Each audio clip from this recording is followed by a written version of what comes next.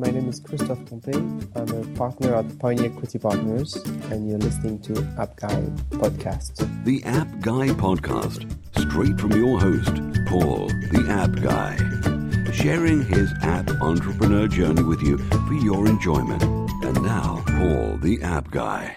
Welcome to another episode of the App Guy Podcast. I'm your host, it's Paul Kemp. I am with an entrepreneur who is in my favorite city in the world. I used to live in Sydney, Australia, and I'm really thrilled to have Chris Jones on the podcast episode today. He is the co-founder of CodeNGo. So if you, a very easy website to remember, just go and visit CodeNGo. That's go.com, and you'll see what's going on there. And I just wanted to share Chris's journey with us. So Chris, it's a warm welcome to you on the App Guy Podcast. Thanks so much for having me, Paul. I appreciate it. So can you tell us a bit about CodeNGo.com and how it can help out potential app entrepreneurs? Absolutely. So CodeNGo, we do alternative app store distribution and marketing and promotions for app developers. So most developers submit their apps to iTunes and Google Play, but there's tons of Android stores out there beyond Google Play. And so we make it easy for developers to distribute their apps to more app stores, manage those app stores efficiently from a single dashboard, and then also run promotional campaigns, CPI-based campaigns into those stores, as well as into other networks, so they can drive installs for their apps. This is great because I have so many app entrepreneurs who only focus on either Apple's App Store or Google Play Store because, they're the biggest players. But how beneficial is it to get on these other stores? Yeah, just like just like with iTunes and Google Play, getting into the stores is step one, and then being able to promote your apps is step two. What we typically see is that if you have a successful app, you'll see anywhere from 20 to 30% of your overall Google Play downloads you'll see come from the alternative stores. That's for the stores that exist outside of China. Within China, Google Play only has about a 5% share, so everything in China is through alternative stores, and so obviously you'll see much more of your volume in that market come through the alternative channels. And our goal is really just to make it really simple and easy to be able to access those channels and then manage them effectively so you can take advantage of that additional install inventory. Typically, those stores, you'll find less competition because they don't have as many apps, and they're hungry for good content. And so there's feature placement opportunities as well available through those stores. So really, from our perspective, it's all about giving you more options and more opportunities to have users find your apps. So I'm actually thinking, if I'm listening to this right now and I've got an app on, say, the Google Play Store, it's not doing particularly well for me. I'm really struggling to get people to actually buy this app. I could potentially come to you and you'll open up the world of opportunities in these alternative app stores. And maybe I need to think about changing the language to localize it to China as well. Is that an important step that app developers can take? Yeah, so two pieces to that. So first, we can definitely help expose your app to more users through the alternative channels. And then we can also help you promote that app in those channels. The other piece around localization with China is kind of a separate animal in that it's quite complex and convoluted, and there's a lot of hurdles to jump through. So we hold our clients' hands a bit in walking them through getting their app distributed in China and then helping them promote their apps in China as well. But we're big fans of localization. We do believe in it, and we do know that stores are looking for localized content. So if you're able to provide localized content, you're more likely to be able to get feature placement in those stores, which obviously helps drive more downloads and hopefully begins that cycle, that organic cycle where you're in the top of whatever category that you're in, and the organic installs that come as a result of being in the top listed apps. Yeah, Chris, let's talk about monetization of the apps, because that's always very important. And, we're not getting a lot of money for our apps anyway. The whole price of software has really come down. It's probably because of Apple and Google. But is it less likely to, what sort of prices are they asking for on these alternative app stores, and how do they compare with the big Google Play and the Apple App Store? Yeah, great question. So monetization, obviously, a challenge across the board for Android apps. For the most part, pay per download hasn't been a viable model. Really, you have to have a specific types of apps where it can work, but for the most part, most people are monetizing via freemium or via ads. That's going to be the case as well in the alternative stores primarily. For the most part, most of the stores, you don't have any issues. You can use your Google in-app payments. So you don't have to make any changes to your Google APK.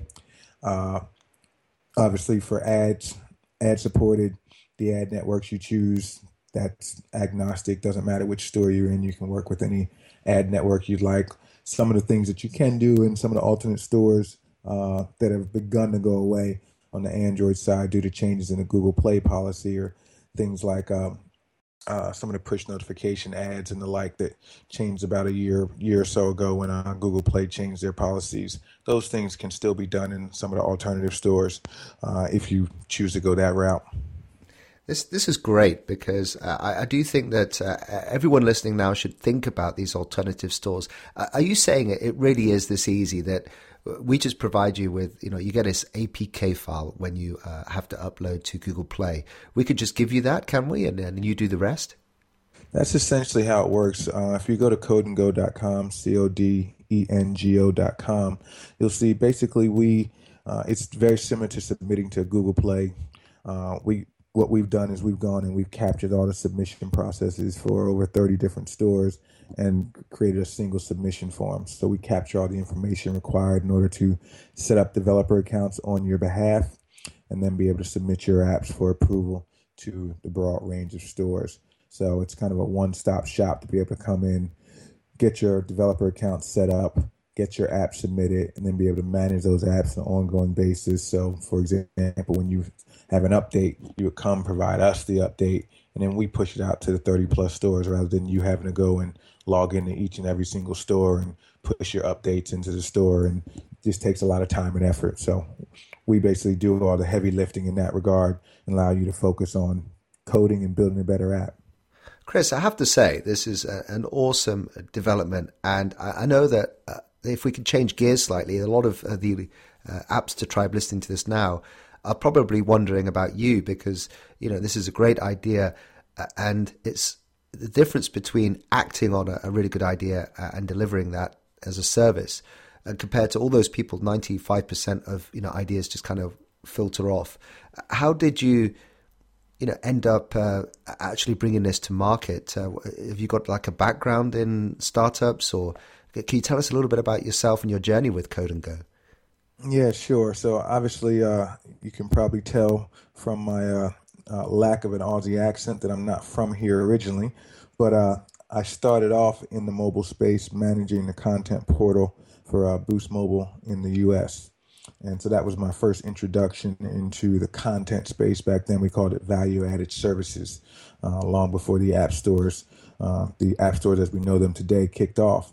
And at that time, I was always doing very entrepreneurial things with the companies that I worked for at the time.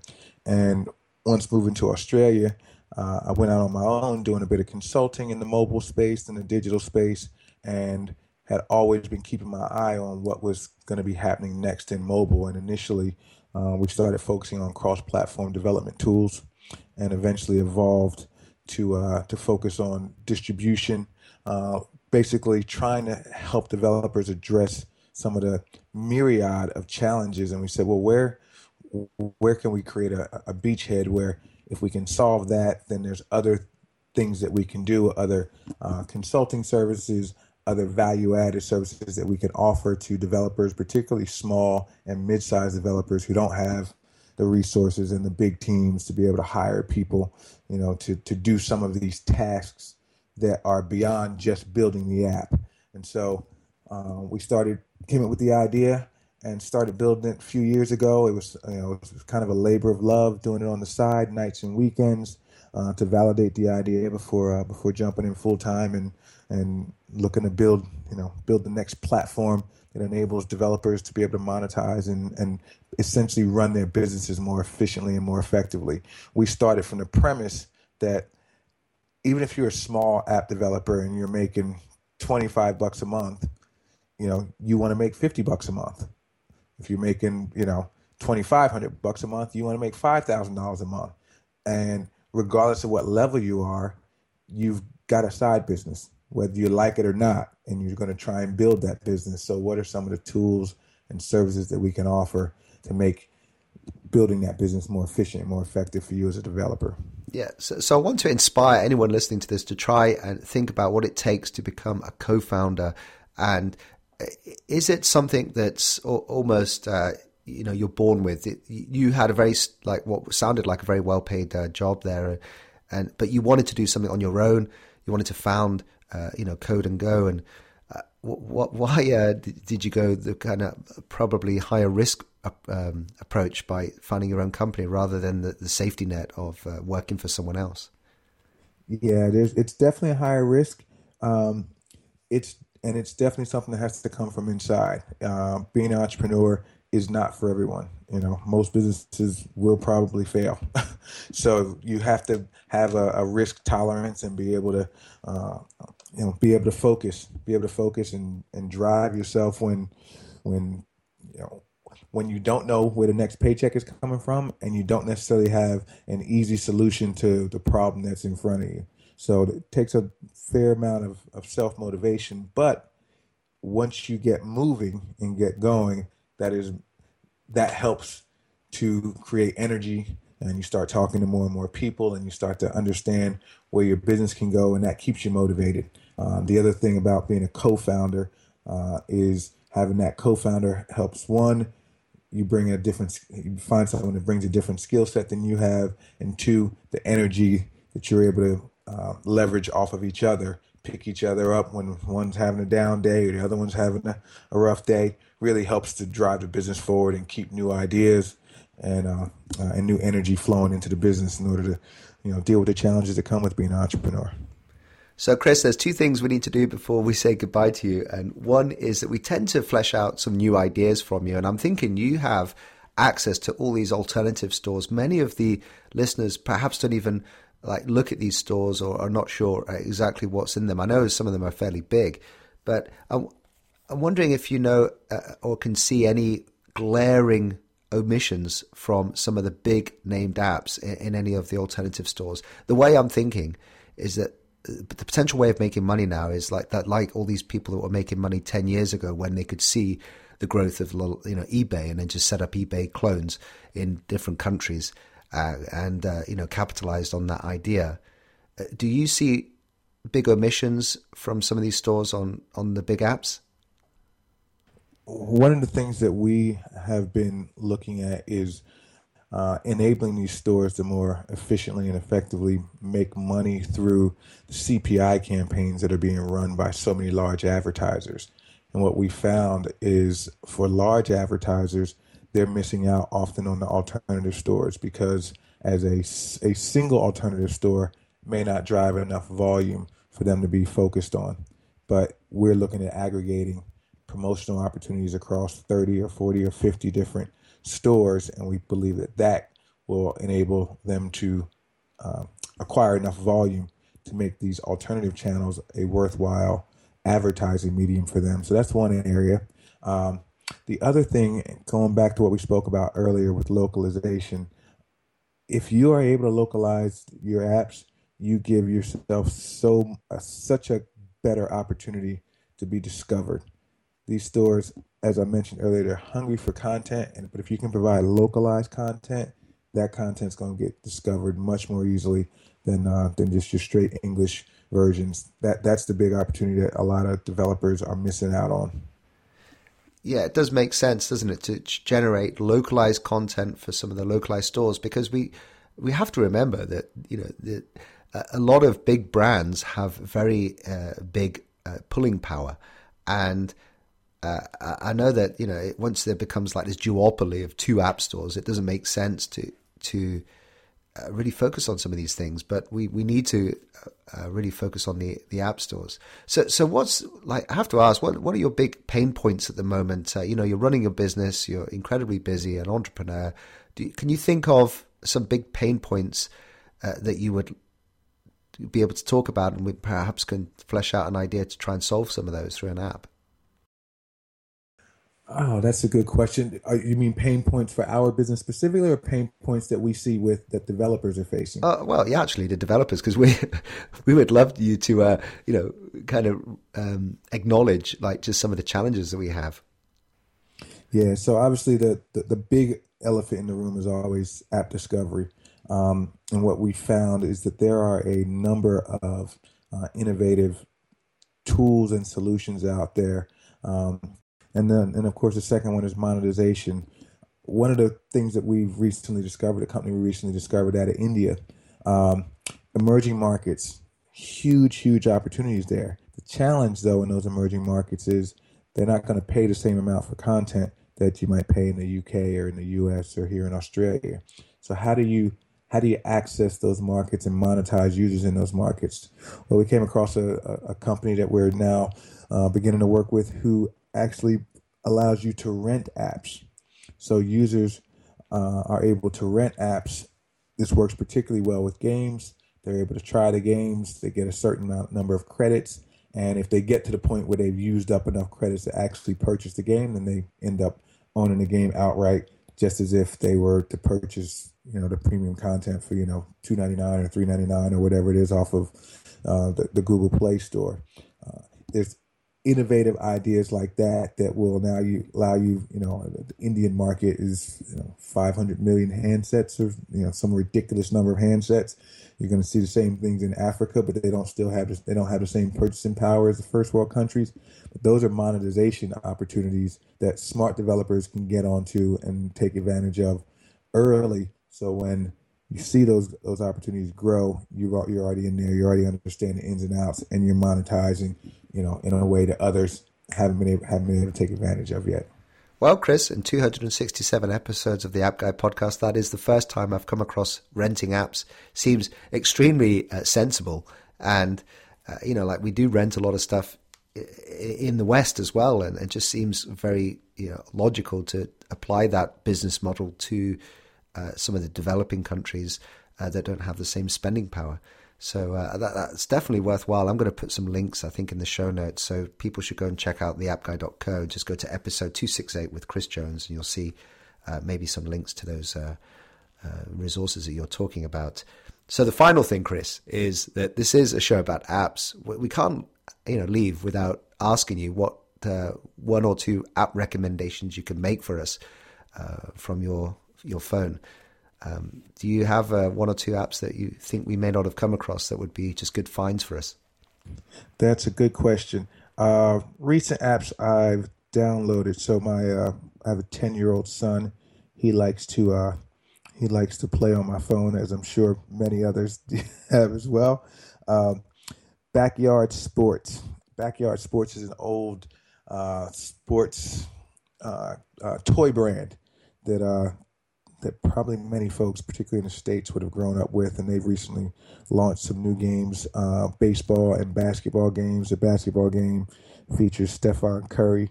That's a recent one that I've downloaded, and my son is enjoying.